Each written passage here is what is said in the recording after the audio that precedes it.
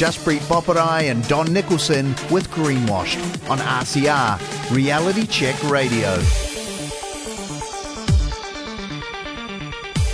Welcome back to Greenwashed. This is Jaspreet with my co-host Don Nicholson. And our attempt over the last few months for Don and me has been to expose how farmers across the world, regardless of where we are, seem to be facing a very similar state of red tape, a very similar push, pressure, turmoil.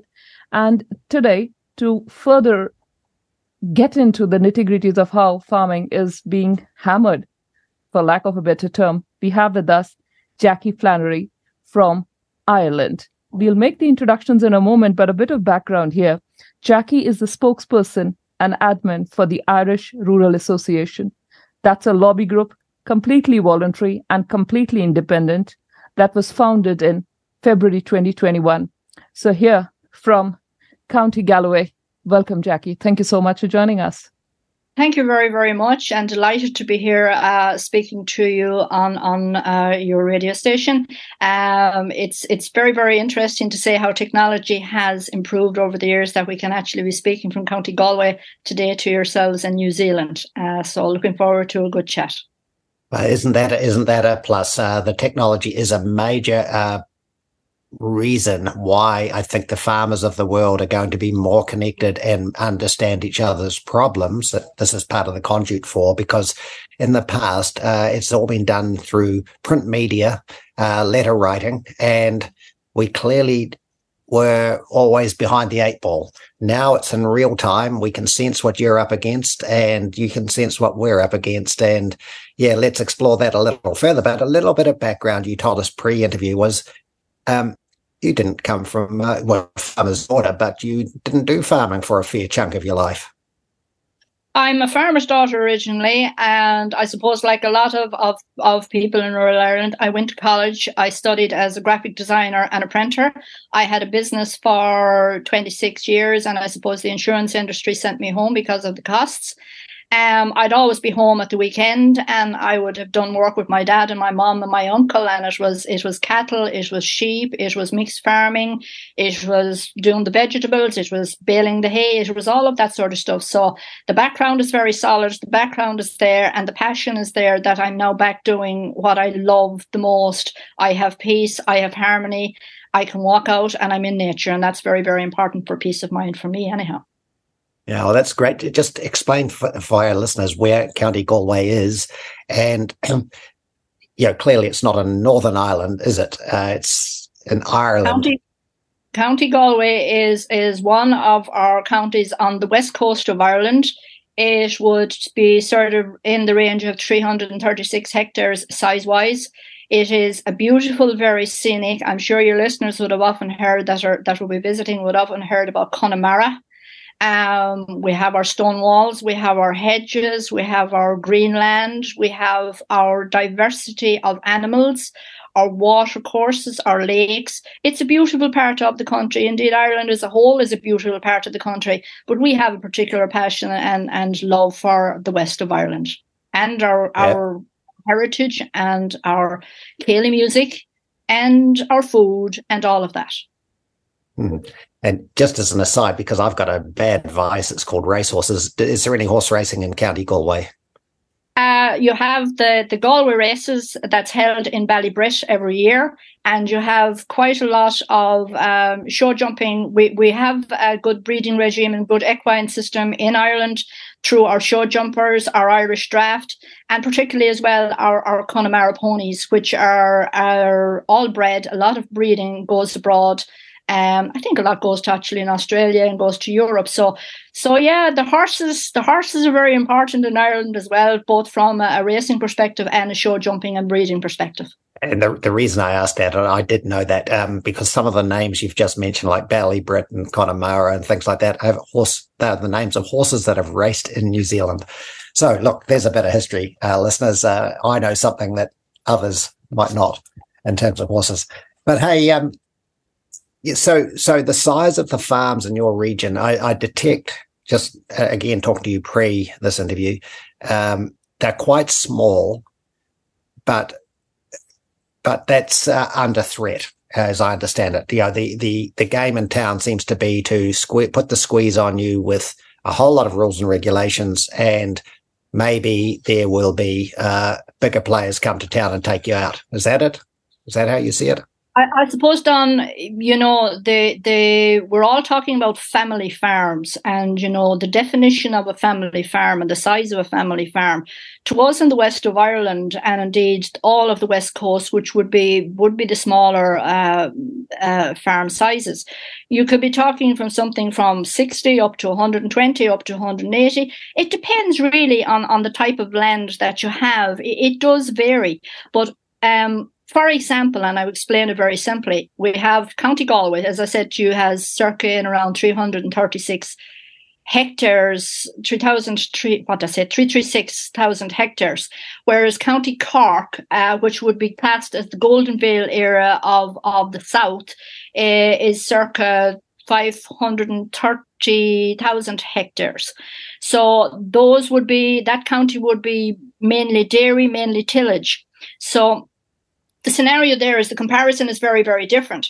Now, in relation to the rules and regulations, yes, there is a severity of what is happening in relation to the rules and regulations that's coming in relation to the climate agenda, which we believe are very, very strong and very, very stringent towards the Irish farming system, and in particularly the small farmer, the suckler farmer, the mixed farmer, we say sheep and cattle, we believe that we are being heavily penalised. Now, I suppose for your listeners, what we've got to be very clear about, Irish farmers have no problem in meeting certain climate agendas, but we feel that we are overpowered in meeting climate. And at the end of the day, Irish farmers, we are the protectors of nature, just like you guys are in New Zealand, in any other part of the world.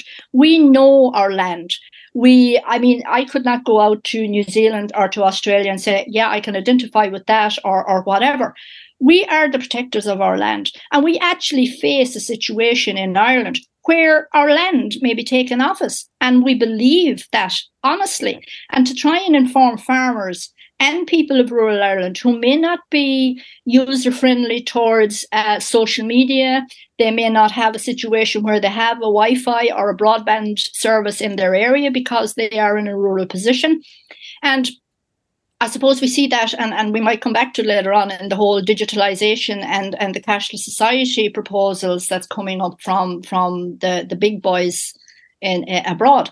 But that's really where we're at. It's to protect where we're at, to look after our animals, to be able to do it in a sustainable way, but not to be doing it in a bullyish way. And that's what's actually happening to Ireland, and to actually hold on to what we actually have. Jackie, could you let us know about what other farming organizations are there, lobby organizations? Because you guys, your organization, the Irish Rural Association, was formed in 2021. Why a need for that? Were there not lobby organizations doing their job there? Okay, I suppose we can develop that a little bit more.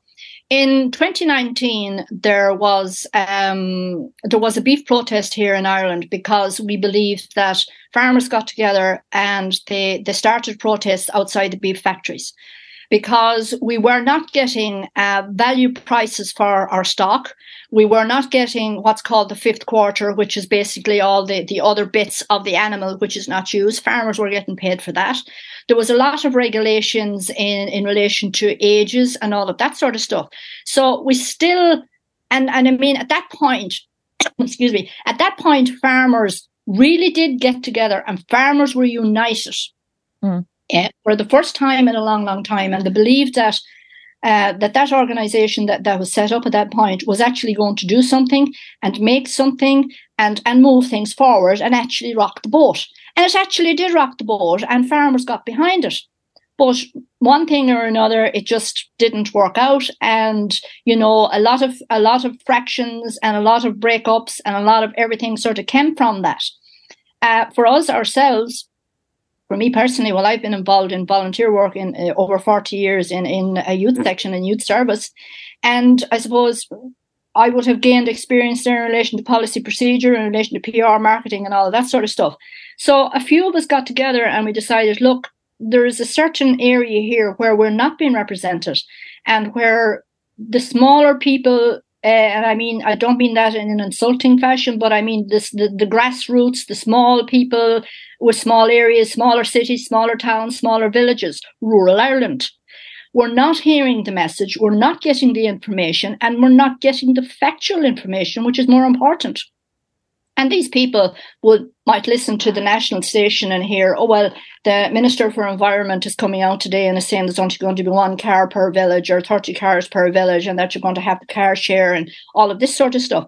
So from that, we actually sat down and decided, look, we need to do something. We need to prove to the people, and we need to get people back involved, get back interested, get the trust of farmers, get the trust of people in rural Ireland.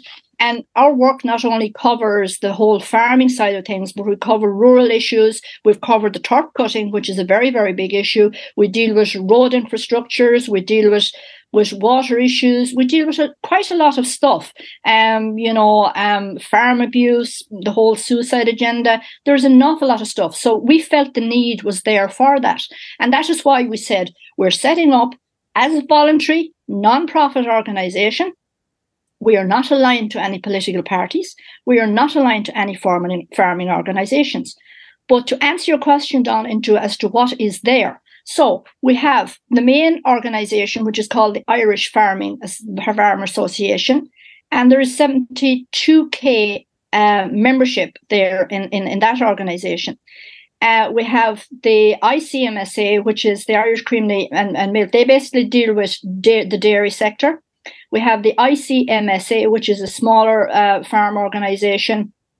They would deal with a lot of the sucklers, the sheep, the smaller side of things in relation to, again, we would sort of align, I won't say align, but we would sort of identify the same issues that they would be dealing with. And then you have the hill farmers, which would be dealing with the likes of the mountains, the grazing in the mountains, the breeds of sheep that are in the mountain areas, and that sort of stuff. And then you have Macra na Firma, which is basically an organisation that deals with the young farmers. And Macra na Firma would be sort of aligned in the sense of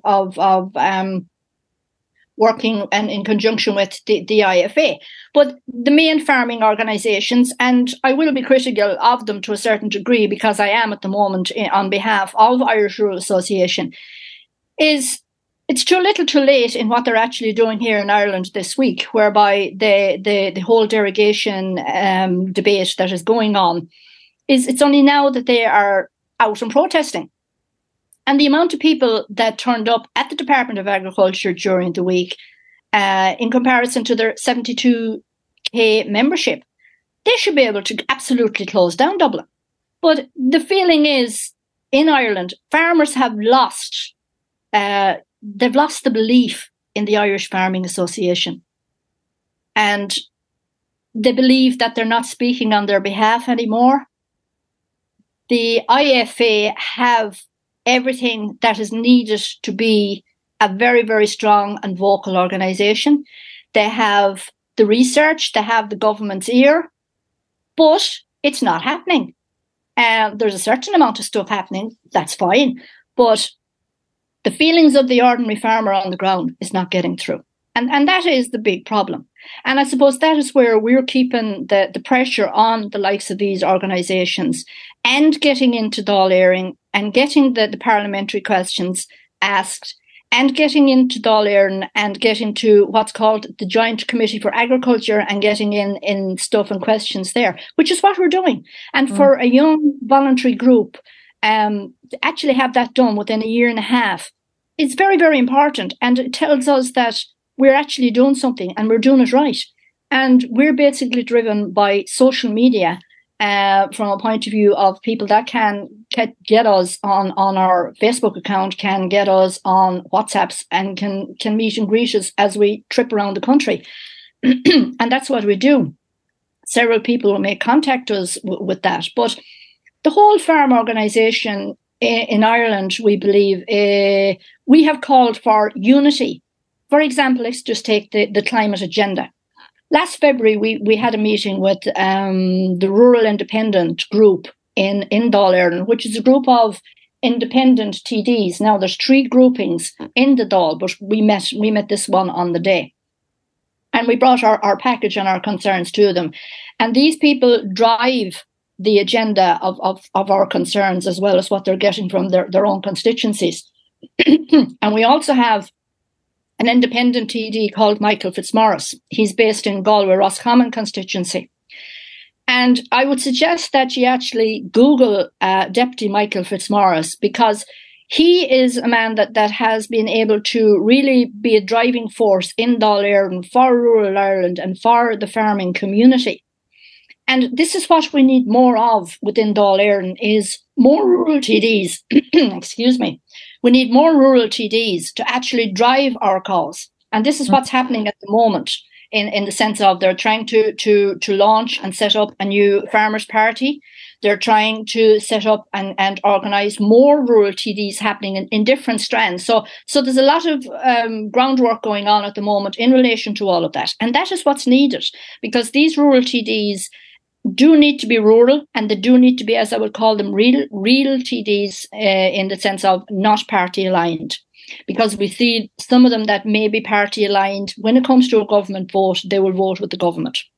Yeah. And that's the biggest problem, guys, we actually see when it comes to our TDs and public representatives in Ireland, is that I could go to a TD's clinic on a Friday morning and I could say, TD such and such, I have an issue in relation to a scheme, or I have an issue in relation to rewetting, or an issue in relation to a climate agenda.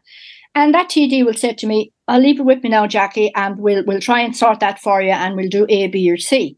But this TD will go back up to Dublin, and if there's a piece of legislation being brought forward, which we have seen recently in relation to the whole rewetting agenda, that TD will vote with government.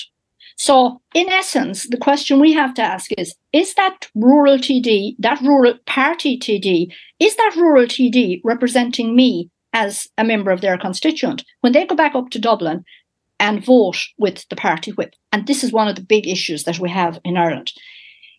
Coming from the farming organisations, so we have the farming organisations there, a lot to do and a lot more to be done. But what we also are seeing in the last number of years, and I think you hit me with a question as well, is, I don't know if you have them in New Zealand, but it's NGOs, non-government organisations. Oh, yeah. Yeah. Oh, so, yeah. We have lots of public-private partnerships out here, everything, and they seem to just completely take over what should be an elected member's role. But Jackie, you've used this word rewetting, and for Kiwi listeners, would you expand on it? Because I know you've used rewetting many times, and each time you've spoken about it, you've said that this is how they'll drive us off our land. So could you explain rewetting? I will, with your permission, go back a little step further and go back to February 2022, when we actually started. When the Minister for Environment came out and came up with the idea that he was going to try and stop the people of Ireland from cutting their turf on their bogs.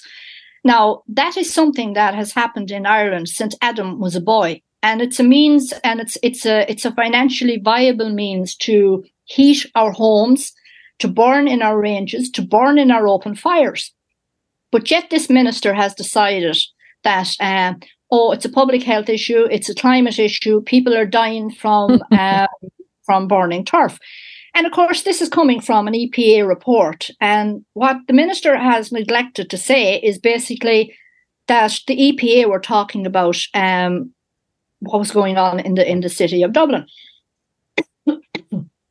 So going back to the minister and the EPA, is they're pushing this thing that now only people that own bogs can actually cut their turf. It's called turbary rights.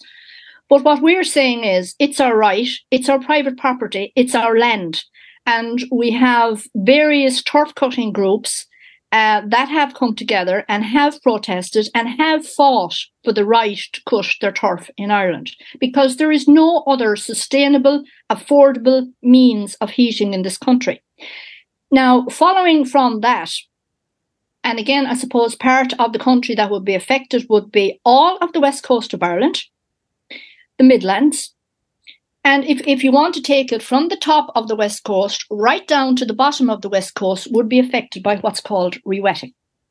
Now, rewetting is part of this whole climate agenda whereby everybody wants to go back to nature. And as I've already said, you know, we as farmers and we as people from the west of Ireland and the west coast of Ireland and the Midlands that have any type of peaty land, we know our land. We can actually see the wildlife in our land. We can actually see the flora and fauna in our land.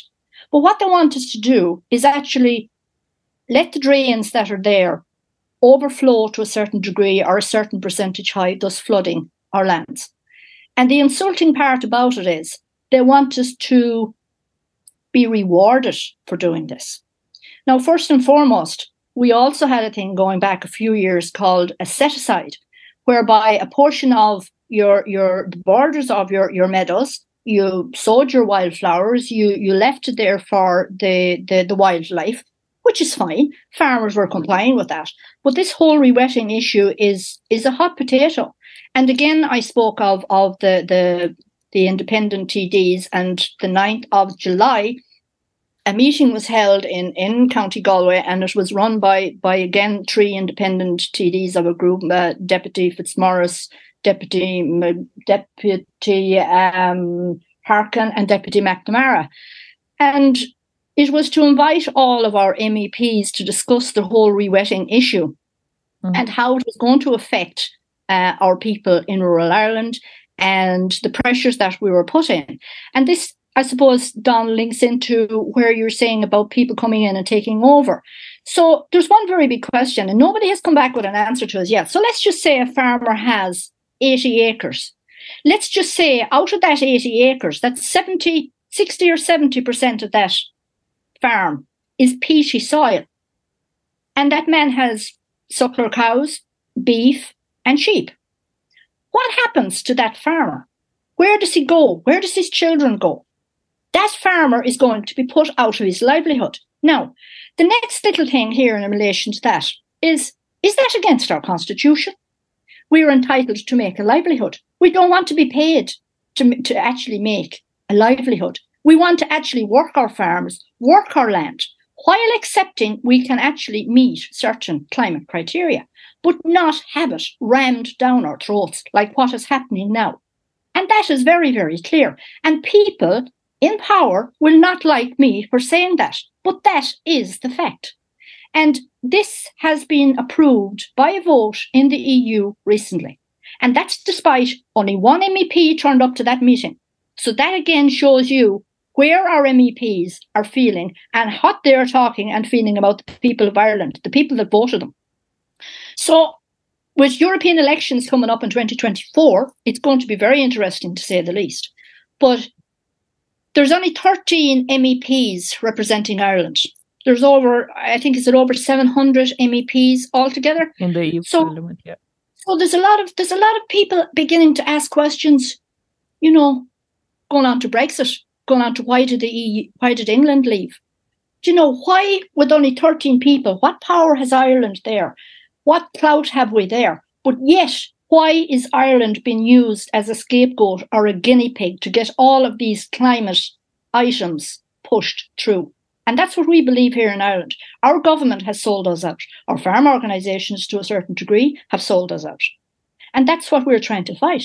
And that's what we're trying to save. Because if this land is taken off us in this way, bit by bit by bit, that's where the conglomerates will come in. That's where the vulture funds will come in. That's where all of these people will come in and take over our land. So just a side issue here. Going back to these farmer organisations, are any or all of them funded by compulsory levy, or do they get money from the state as well? You talked about NGOs. I mean, some of them are getting taxpayer money. Are any of them being funded by, for instance, your county taxes, or even out of the EU? Do they get some benefits from there to run those organisations? Now, Don, that's a very silly question. The answer to that is, and I'll start with the NGOs. There is over 3,000 plus NGOs in Ireland. Wow. Out of that, there is over 40 environmental NGOs.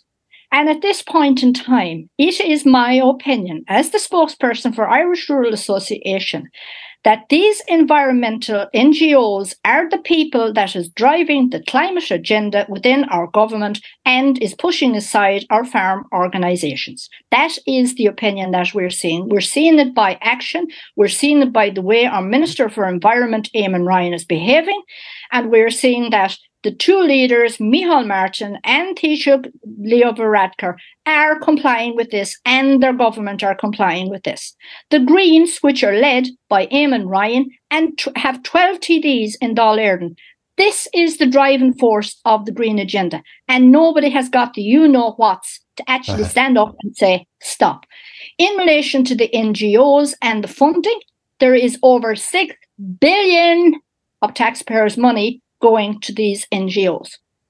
In relation to the farm organisations, yes, they would get funds through membership and a little bit now. Again, like I said, the smaller ones are not really getting any funding. They're relying on membership. So they are struggling. They may have people in offices. They may have an office to run. So no, they're not getting a whole lot. If they're getting anything at all, indeed. But the main ones, yes, they are. They have their membership, and there's also, of course, there is, yeah. So there is a levy on per kilogram of meat or milk or something like that as well, funding those organisations.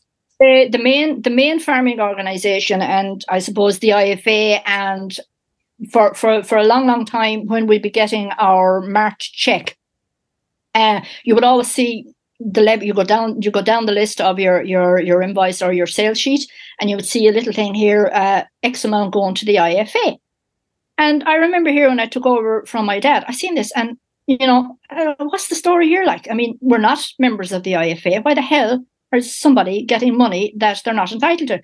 And I said, no, take that off. So, and that's what we're doing. And that's what a lot of farmers are beginning to do that don't want a levy like this going to the IFA. And it is the IFA only that you see that on our March sheets. You don't see it going anywhere else. And the same organisation, and yes, I am again being critical, because yes, this will be going out on our page when we have the podcast. Yes, I am critical because they have the finger in a lot of pies where there is monies coming in, and stuff like that, and it's there, it's visible, and it's not acceptable anymore. They've got too big of an organisation in the sense of representing the ordinary people of this country, and that's why farmers feel absolutely rejected, dejected. But yet, a lot of the farmers have gone back to them. We have, I suppose, you have Teagasc, which will be the advisory group to the government and to the IFA in relation to doing the figures and doing the sums as to grassland management, as to all the scientific sides of things, and they're linked in with the IFA as well. So there's a link in there. You have MII, which is Meat Industry Ireland. You have Board Bia, which is that's a whole different subject. In the sense of what's happening with Board Bia and the labelling systems, and what's happening at imports. And just previous to the summer holidays, they were actually in front of the Joint Committee for Agriculture. We have several questions in relation to the workings of Board Bia and how things are packaged and how things are stamped. And when a meat product comes into this country via import, whether it's a live animal or whether it's a carcass animal, and when it goes into a factory setup, what actually does it come out as? Does it come out as the product of, for argument's sake, New Zealand or Australia or any other European country, or does it come out with a Board Bia stamp?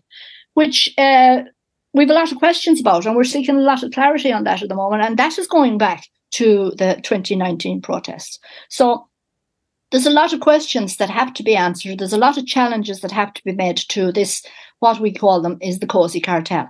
And that's what's happening. They've been too comfortable for years. If we're being compliant, then they actually need to wake up, smell the coffee and say, we're not taking this line down anymore. We cannot take it lying down anymore because farmers are going to the wall. And, that's the hard cold fact. And the first farmers that will be going to the wall will be the smaller ones, will be the West of Ireland ones, will be the Western Seaboard ones, will be all of those that are feeling all of these rules and regulations, particularly in relation to the climate. I mean, at the moment, we see, because of the derogation and the fertilizer issue, we see the dairy industry now feeling the pinch as to what's going to happen if this derogation goes through with the figures that's there at the moment. But yet, there's a big rah-rah about that now, and it's a big thing. And because it's the dairy industry and they're the biggest industry in Ireland, we see a big push to change those figures. But it's fact, it's what's happening. Every strand of farming in Ireland has been attacked. Yep. So can we just explain what the word derogation means? I mean, I've just looked up what it means on Google, and maybe you've got an easier way of translating it, because it's not a word we use in New Zealand, but it's unique to us. It is. I suppose the whole derogation area, it's going back to climate. It's going back to the use of fertilizers and the production of grasses, and particularly to the dairy industry. If you have from 100 cows up to 1,200 cows, whatever the highest cow rate is in this country, you're naturally going to have to use fertilizers.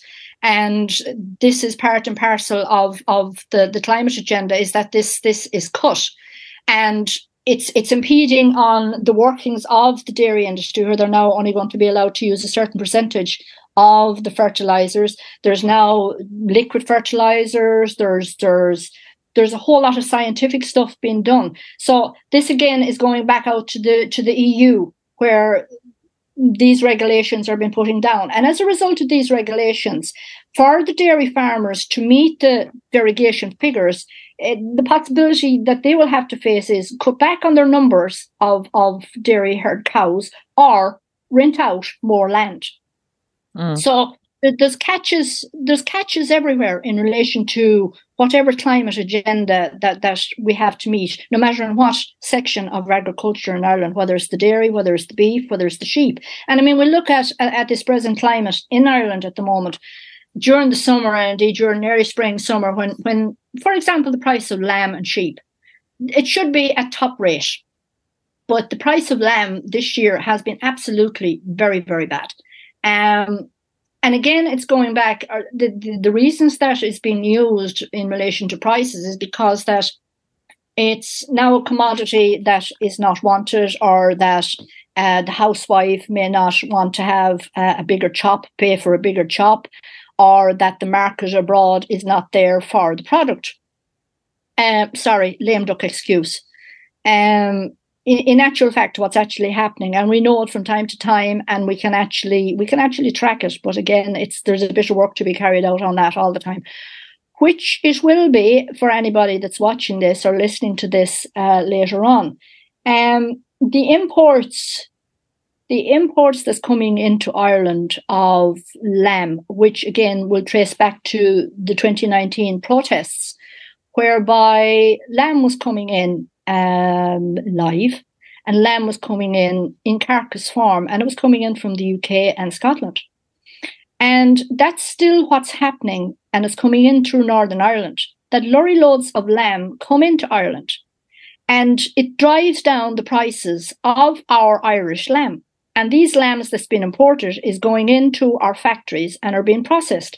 So you have factory agents coming to our marts, and the majority of lambs are sold at your local livestock mart. And every week you'll hear a cut, and they're being dictated by the processors, which are the factories. And this is a huge issue here in Ireland. Why are the processors, the factories, been allowed to dictate the pace of our stock every week? And that's what's happening. It's because we believe that in that week or prior to that week, their quota of lamb is reached. So therefore, what we'll do, lads, is we'll reduce the price, and we'll tell them, yeah, well, that's going to be the price this week, and farmers will have to sell. Now, in relation to our beef, which we are in Ireland recognised all over the world for our quality beef and for our quality breeds. And we do have some of the finest stock, the finest breeders in the world in Ireland. And that's one thing we're very, very proud of in Ireland, is the quality of our commodities and our goods straight across the board. But what we're seeing is the same thing there, is you have feedlots in Ireland, and every so often the feedlots have to fill up, or if the feedlots are filled, then you'll see a lowering of prices. And again, it's the processors and factories that are driving the pricing on that. And of course, I don't think anybody in the world has not heard of Mr. Larry Goodman and his beef companies, ABP and what he has done and set up all throughout the world in relation to companies and into Ireland. And again, complacency, comfort, all of that is there, that nobody actually challenges any of this. And Irish Rural Association has, in the last couple of months, called for a full investigation into our processing industry, and hopefully that would encompass Meat Industry Ireland, which is their factories involved, Bord Bia, because it's time that we actually had a good hard look at why this is happening, why the factories actually can dictate pace like this. We don't accept the excuses and the figures that are being given to us, because common sense prevails from people that are standing on the ground and looking at what's happening. We're being told like lies, and we're being it's not happening. Farmers are entitled to be paid a prime price for their prime product. Isn't it amazing, Don, how much when we listen to Jackie, I just find myself agreeing. This is exactly what's happened. You just said, Jackie, that, you're proud of what you produce. The same thing here. It's I think, our quality of our politicians and our so-called representatives that leaves a lot to be desired. Incidentally, listeners, in case you're wondering, Jackie uses the word TD often. And Jackie, TD is your, I think, equivalent to our MP, Member of Parliament of your lower house? Correct. In the Irish essence, it's called Teachta Dála, TD. It's our public representative that sits in National Parliament. Right. Now, one TD of yours, Minister Ryan or Mr. Eamon Ryan, who is a contributor to the World Economic Forum agenda on their pages, I think it was late last year when or was it 2021, I forget, these COVID years have been so crazy, they've all sort of blurred into one. He spoke how he would actually prefer a one world dictatorship. And this man, he is your minister for communications, energy, natural resources, head of your Irish Green Party, doing all these climate negotiations. What did he mean? What does he want, a one world dictatorship?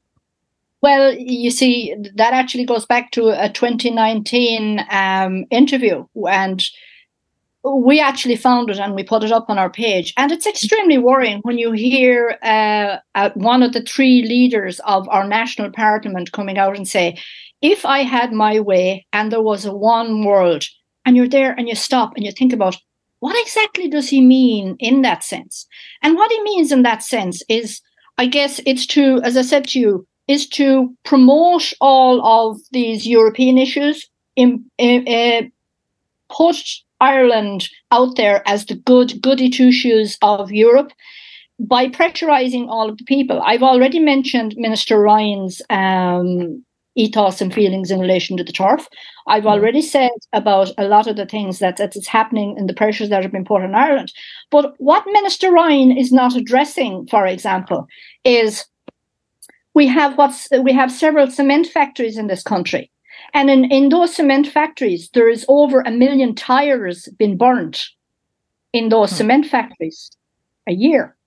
Now, that's the same air pollution and same air that you and I and everybody else in Ireland is breathing in.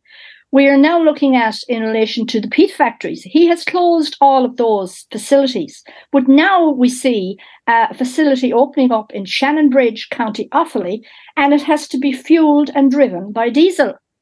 So while the other factory was fuelled by turf. So again, we're questioning all of these ridiculous decisions and why those decisions are being made. They're argumentative. We're questioning the whole area in relation to the electric cars and that whole scenario. And I know when I was doing one of the national radio programs, I travelled up by public transport. And I actually challenged him on that night. Take care of your own turf. Look at Dublin City. Sort out the situation in Dublin City before you actually attack rural Ireland. Minister Ryan, a lot of people think that he's a very silly man. I wouldn't pass him as silly, but I think the people that are around him, and he has an awful lot of advisors around him, I think he's a very dangerous man for rural Ireland. He is a very dangerous man in his own personal thinking and his own personal agenda. And it is my personal opinion, that's what he's pushing. We have our Taoiseach and our Taoiseach, Micheál Martin and Leo Varadkar, who are not in any way stopping him because they are in government. They don't want to go out of government. In essence, in our opinion, this country is being ran by 12 TDs because they're pushing the green agenda and nobody is standing up to them. And that is the feeling of the Irish people that we are talking to, communicating with, or whatever, whether it's agriculture, whether it's the agri-food sector, whether it's forestry, whether it's seafords. We look at what's happening to our fishing industry at the moment. It's absolutely cruel to be watching boats on Irish waters going away to be destroyed. And that is what's happening in our Irish waters. And if you Google, there is a good man there, Patrick Murphy. He is the Southwestern, he deals with all of the fishing issues there in the Southwest. And he has been fighting the whole issue in relation to what's happening in Ireland fishing-wise. And it's sad to see boats driving into port, the finest of trawlers and boats for fishing in this country, being destroyed. And what we're conscious of now is that the same thing is going to happen to our agricultural industry. But Eamon Ryan is no friend of rural Ireland. Eamon Ryan is no friend of agriculture in Ireland. That's my personal opinion, and that's my organisational opinion. And it's the feelings of many, many people in this country. And all one has to do is watch the pages. You know, when you hear somebody standing up in our national parliament and telling us that, oh yeah, well, everything is okay if you go out to your south-facing side of the house and plant your window box full of lettuce. You know, it's nonsensical stuff that's coming out of his mouth, but he has this one world agenda. He has made that statement, and that is what he's pushing. And the people that are suffering are the people of rural Ireland, and particularly the members of the farming community and agriculture in general, across all the board. So just getting a bit of context around the recent few minutes of discussion around the local production being caught up and mixed in with stuff coming across the border from Northern Ireland. What is if Ireland itself was to consume all its food, what would it have to export? Is it a seriously net exporter of food, or is it self-sufficient? Just self-sufficient? What is it? I'm trying to get a handle on what is the mix, because I think your accusation really was stuff coming across the border. There's price fixing going on. There's manipulation in the market going on. But, you know, to probably get a handle on it, I need to understand what is the local consumption of the local food. Okay, I suppose in relation to exports, Don, what I could say to you is there's around 15.5 billion worth of agri-food exports. That sector would cause for about 9.5% of total goods exports. That would also culminate about 180 different type of markets. In dairy, we're exporting about 5 billion in exports, and that would include butter and cheese. That would go over the 1 billion mark. Beef alone is 2.4 in exports, and that's the 8th largest exporter of boneless beef in the world. Tillage, cereals, beverages, 1.8 billion. That's a 20% increase. You know, and we have seafood exports as well. But the sad point about it is, at this point in time, it is our opinion that Ireland is not food secure, because what we're actually doing is importing. And let's just say, hypothetically, if anything was to happen tomorrow morning in the world, Ireland at this point in time has 3 days' food in stock in that can be held in warehouses and the retail industry and distribution like that. Ireland is not food secure. And while a lot of people have gone back through the COVID period and started their own little gardens and planting and all of the rest of it, that is great for the mind, it's great for the body, it's great for your health because you're producing something that is done by your own hand, it's healthy, you know what's gone into it. Whereas food imports, we're looking at, for example, carrots maybe 49 cents. You cannot compare that import to actually producing carrots, producing the humble potato, and trying to match those import prices. Plus the import of food, we're looking at on social media, in the national media, in all news media, we're looking at meats being injected with stuff. We're looking at foods being sprayed with stuff. We're having the whole concern of Brazilian beef coming into our country, which is not regulated. Ireland is one of the most highly regulated countries in Europe in relation to our foodstuffs. But we are not food secure. And that is a very, very concerning issue for Irish Rural Association. And it's an issue moving forward that we will be, as this agenda goes on in relation to climate. And naturally enough, there are people out there in the farming world, because they have never dealt with or learned how to sow foodstuffs.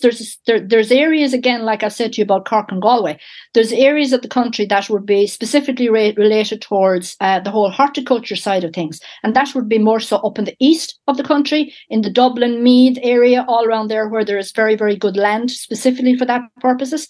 But if you go to the Midlands or any other part, you're just talking about people and their back gardens and a smaller Indigenous industry and farm markets. And I think farm markets is something that's going to actually grow more in relation to what's actually happening to our food industry. So that's the bigger picture. We are not food secure, in our opinion, in Ireland. That's a very worrying and concerning factor.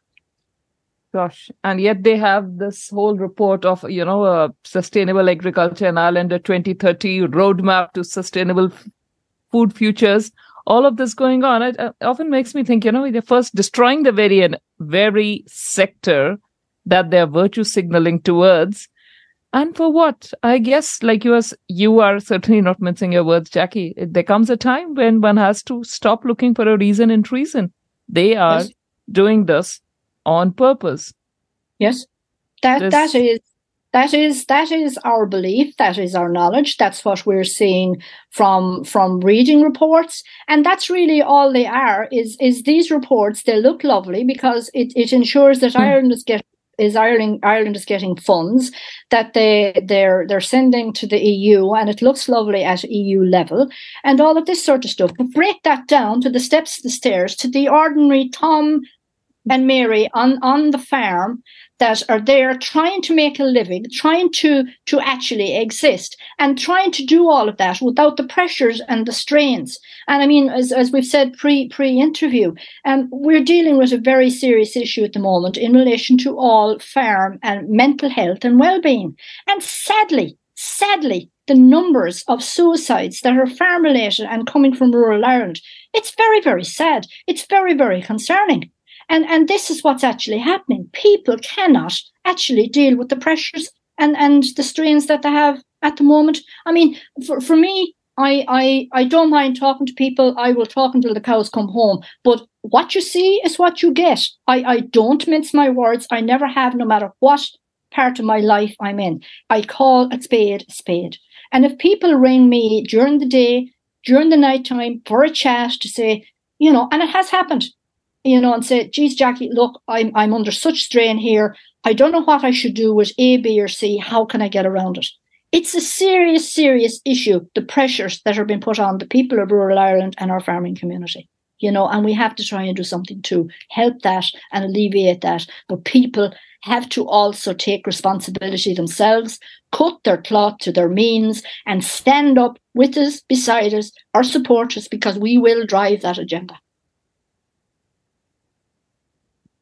Excellent. That is good to hear. And I'm so glad someone there has you in their corner, because Dawn knows we have struggled here and we've had, bodies that take our compulsory levies from our commodities, be it milk from our farm or meat from someone else. They get a direct levy, whether we like it or not. But all they do is side with the government. Yeah. All they do is side with the government. And Don was heading it, this was not a levy-funded organization, but Don, what would you like to add here? I think he's having a slight problem connecting here. But it is really sad. In the last 2 years especially, what we've seen out here, the number of rural suicides out here are not ending. We don't seem to see the next generation, the younger generation, come into farming. We call farmer meetings and so on, and I look into a sea of white-haired people. The younger generation is just sort of given up there. Yeah, that would be right. The demographic is of an older age group here. The younger generation, a little bit of an improvement. The females, there's more women now getting involved in farming in Ireland. But we would like to see a lot more. But I think technology is what's going to help the younger generations, because that's what they're zooming in on. But in relation to that, I suppose the whole area of digitalization is the next concern, because we're now facing this so-called cashless society. Now, Irish Rural Association, again, has taken an extreme lead role in relation to this, because we believe, number one, cash is still a legal tender in our country, and law has to be passed to do that. Number two, if you offer a facility or a service your cash, they actually have to take it. We have what's called a National Ploughing Championship here in Ireland, and they decided, we're going to, you have to book your tickets, and you have to pre-book, and you have to all of that sort of stuff, neglecting the fact that the people of Ireland and the farming community in rural Ireland, and indeed a certain section of urban Ireland, were the ones that have supported them down through the years. And it got quite hot and heavy for a period of time. And we've had, a local council in Cork that decided, that they were going to write to them and, request that this change. This came on our table. We said, yes, we will support that. And they had to claw back to a certain degree and allow a cash system. But what they've done now, which is absolutely, in my opinion, completely illegal, is it was €25 to actually book your ticket and get into the facility. And they're using health and safety on this. But now all of a sudden, if you're paying cash, you have to pay €30. So what does that mean? Does that mean we're actually paying for the bank facilities to collect the cash, just like what's called our NCT, which is the service that is for checking out our cars and our vehicles and our DVOs. They have tried to say that they're going cashless. That has gone against them as well. There has to be a system whereby you are allowed to use your cash. And Absolutely. there's generations out there that's not going to be able to use. And I don't have a credit card or any type of a card. And frankly, I don't want to, because I want to be in control of my cash payments, my ins and my outs. I know exactly what I'm paying. But yet the famous electric picnic, it was all tap, tap, tap, tap, tap. And everything was digital. And this is a huge concern. And again, it's a diktat coming from Europe, but it's coming from more than Europe, as we've sort of mildly touched about the Bindenberg meetings and what that agenda is there. And, while we don't want to be classed as, conspiracy theorists, we don't want to be pigeonholed as a lefty or a righty, we're not. We're just people that's beginning to find out this information and see what's going on behind the scenes in other worlds and in places where all of these people get together and speak on our behalf and work on our behalf. We didn't make a decision on the likes of going digital or a cashless society, and we should. There's decisions being made at local level, at national level, at European level, but we have no input into this. No, we don't. We seem to have these so-called consultations, but ultimately there seem to be pre-decided outcomes, and somehow that is what's passed. And most of the time it is under a guise of health and safety, but it is all about control. Now, the only thing we saw here in our rural dailies was about the 200,000 cow cull that Ireland was talking about. We've seen a few headlines about the Dutch farmers. Dawn and I have spoken with the one of the MEPs, Teddy Baudet. We've spoken with another federation, which is headed by, and I'm forgetting, he's a 2IC Jasu Bales. So they seem to be, it's a common thread amongst all of us, isn't it? We are all in the same doo-doo together. We are in the same boat together. But sadly, this proposal of the cull in Ireland has made media all over the world. And we don't seem to see other European countries, and indeed non-European countries as well. We don't seem to see this quantity or these figures. Now, maybe I'm wrong. Maybe I have missed something. I don't know. But it seems to be very, very heavy on a small little country that has to be, it has to be able to fend for itself. We are an island country. We cannot and we should not be able to have to be all the time relying on imports. As I've said to you earlier, if push comes to shove and something was to happen, God forbid, tomorrow morning, 3 days food is all that's there in the what you call it centres, in the retail centres. And that's very, very serious. And taking away something that is there to feed us, is to provide for us, whether it's the cutting down, the re-wetting, the culling of our animals, whatever. Cows farting in the name of God. They've gone to sheep now farting. What's next?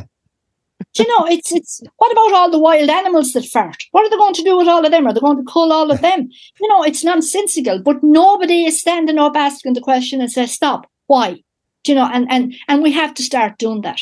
We have to start questioning, we have to start the fight back. Yeah, well, certainly it's, whether it's burping or farting or peeing, it doesn't matter. It's all about, give us the evidence that this is deleterious to anything, rather than just finding a way to humour us or put us down in front of the urban population, really, and the people in suits seem to like doing that. It's interesting. I haven't quite got a handle on your feeling and relationship with the Northern Ireland farming organisations from this interview so far, or the ones that may be in Great Britain, in in England or Wales or Scotland. What's your connection there? Is there anything good? The honest answer to that, Don, is at this point in time, we actually haven't gone near anything Northern Ireland, Scotland, or the UK. The only one that we would be watching is one farmer up in the Welsh, and he's quite good in that. We haven't gone down that road yet because we've been too busy dealing with other issues. But I think in relation to Brexit, how they're finding out, really, I think it's too early to actually put a handle on that as to what sort of an outcome that is going to have effect on Ireland. We haven't seen any major massive reports on that. I mean, you have the statement coming out by An Taoiseach that it has been disruptive on our island, which it has, but it also puts a situation that both governments now are speaking on a different level rather than speaking as EU counterparts. So, to answer your question, no, we haven't gone near. Maybe the next time when we're doing a chat, I'll have spoken to someone in Scotland and Wales and the UK and Northern Ireland farm organisations. But at the moment, we just simply haven't the time because of the issues that are here in our own country and are in rural Ireland that we have to basically address.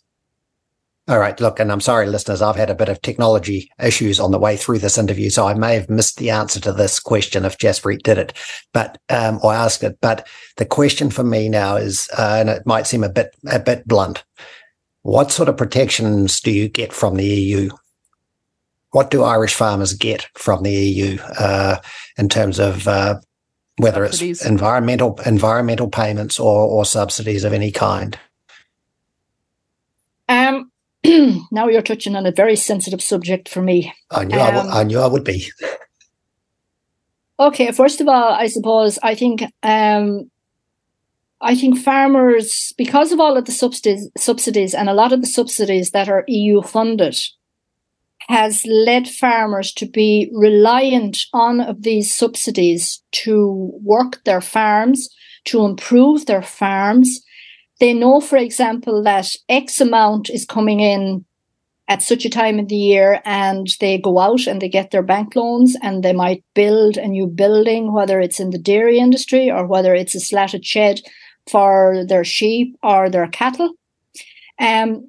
The hotbed at the moment is that some of these subsidies, the payments from our own government department this year, are being delayed by a month, which is now actually after opening up quite a large can of worms, because financially it is going to put farmers into a very financial tight situation, which again, there's no specific correct answer for. Personally, the thought process there is that the farmers now are literally brainwashed by all of these schemes. And Don, as you and I and everybody else knows, the golden egg is not going to lay for much longer, particularly when we look at the cut in CAP, particularly when we look at what's down the road, particularly when we look at other European countries that want to come into the EU. Naturally, Irish funds are going to be cut straight across the board in all services, not alone in agriculture. So when it comes to 2025, when it comes to 2027, it's our opinion that there will be less money to go around the pot. So farmers, and that's why I keep reiterating, no matter whether I'm talking face to face or on a media, farmers now need to start to cut their cloth to their means. Wise words. And look, I have an ethos, and it is around maintaining authority over property. And that's what you're trying to do. You're certainly presenting that case. New Zealand is different. We have zero protection mechanisms in this country. 1985, we had the apron strings cut off effectively, and we've been cold turkey. Went cold turkey then, and we sort of have to compete in this world with subsidies and protection mechanisms. But at the end of the day, this is how I see it. You have to maintain authority over property for you and your members, and that's what New Zealanders need to have done for them as well. And currently, I think we both have the same issue, which is our organisations that we funded and have thought were doing the right thing by us, perhaps are not. And in your case, you've certainly put the case that they aren't. So I don't know what we could do next, but I think the last point really should be is then, as much as we may have differences, we've got similarities, as I've just alluded to, and we do need to form this sort of global alliance around trying to hold back on, and you talked about the WEF and maybe the UN, doesn't matter what it is, all these unelected people having so much say over us have got to have the stoppers put on them. And I think that's where the Farmers United of the world could make a difference. But at the moment, we're disparate. We're all over the shop, and we're not really holding the line. And in fact, I think just listening to you have many more entities in the farmer organisations, like 70,000 odd members by the sound of it. We don't have anywhere near that in the especially the primary production side of sheep and beef farming and dairy farming. But we have that one thing in common, which is we need to stop these people in authority selling us out. Under the pretense of doing good. Correct, Don. And I suppose the other issue that we are facing here in Ireland is to protect our private property, to protect the ownership of our land, to protect the ownership of our bogs. That is a big issue. That is going to actually pop up its ugly head. It's not too far away, because we're aware that there is a certain type of a referendum being brought out. But hidden in that referendum and in that wording of the referendum is the whole issue in relation to owning the ownership of your private property, your house, your land, your farm, whatever you actually do own. So that's very, very concerning. So like I've said all along, our role as a very, very small group of people is to get that information out there by whatever possible means we can. And once you deal with facts, and once you have the evidence in your hand, and that it's factual and it's correct, and that you can get to the people, and that's what we have to try and do, not alone in Ireland, but throughout the world. And as I said, not by being classed as a conspiracy theorist, not being pigeonholed as something on the political left or the political right. We're not. We're ordinary people working off the land, working in our rural areas, indeed working in our urban areas. It doesn't matter. It's something, we have to do this. It's not about climate. Yeah, and so I actually understand all of that, Jackie, and in the end analysis, it is about all of us having to put our case and be staunch on issues such as this. You talked about property rights. I talk about them all the time.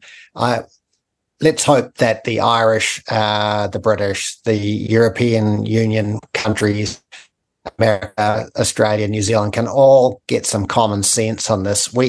None of us are scared of the evolution of things, I don't think. We understand the world's an evolving, dynamic place, but it is around these overt, extreme controls that are starting to wear us down. And look, Jackie, I just implore you to keep going.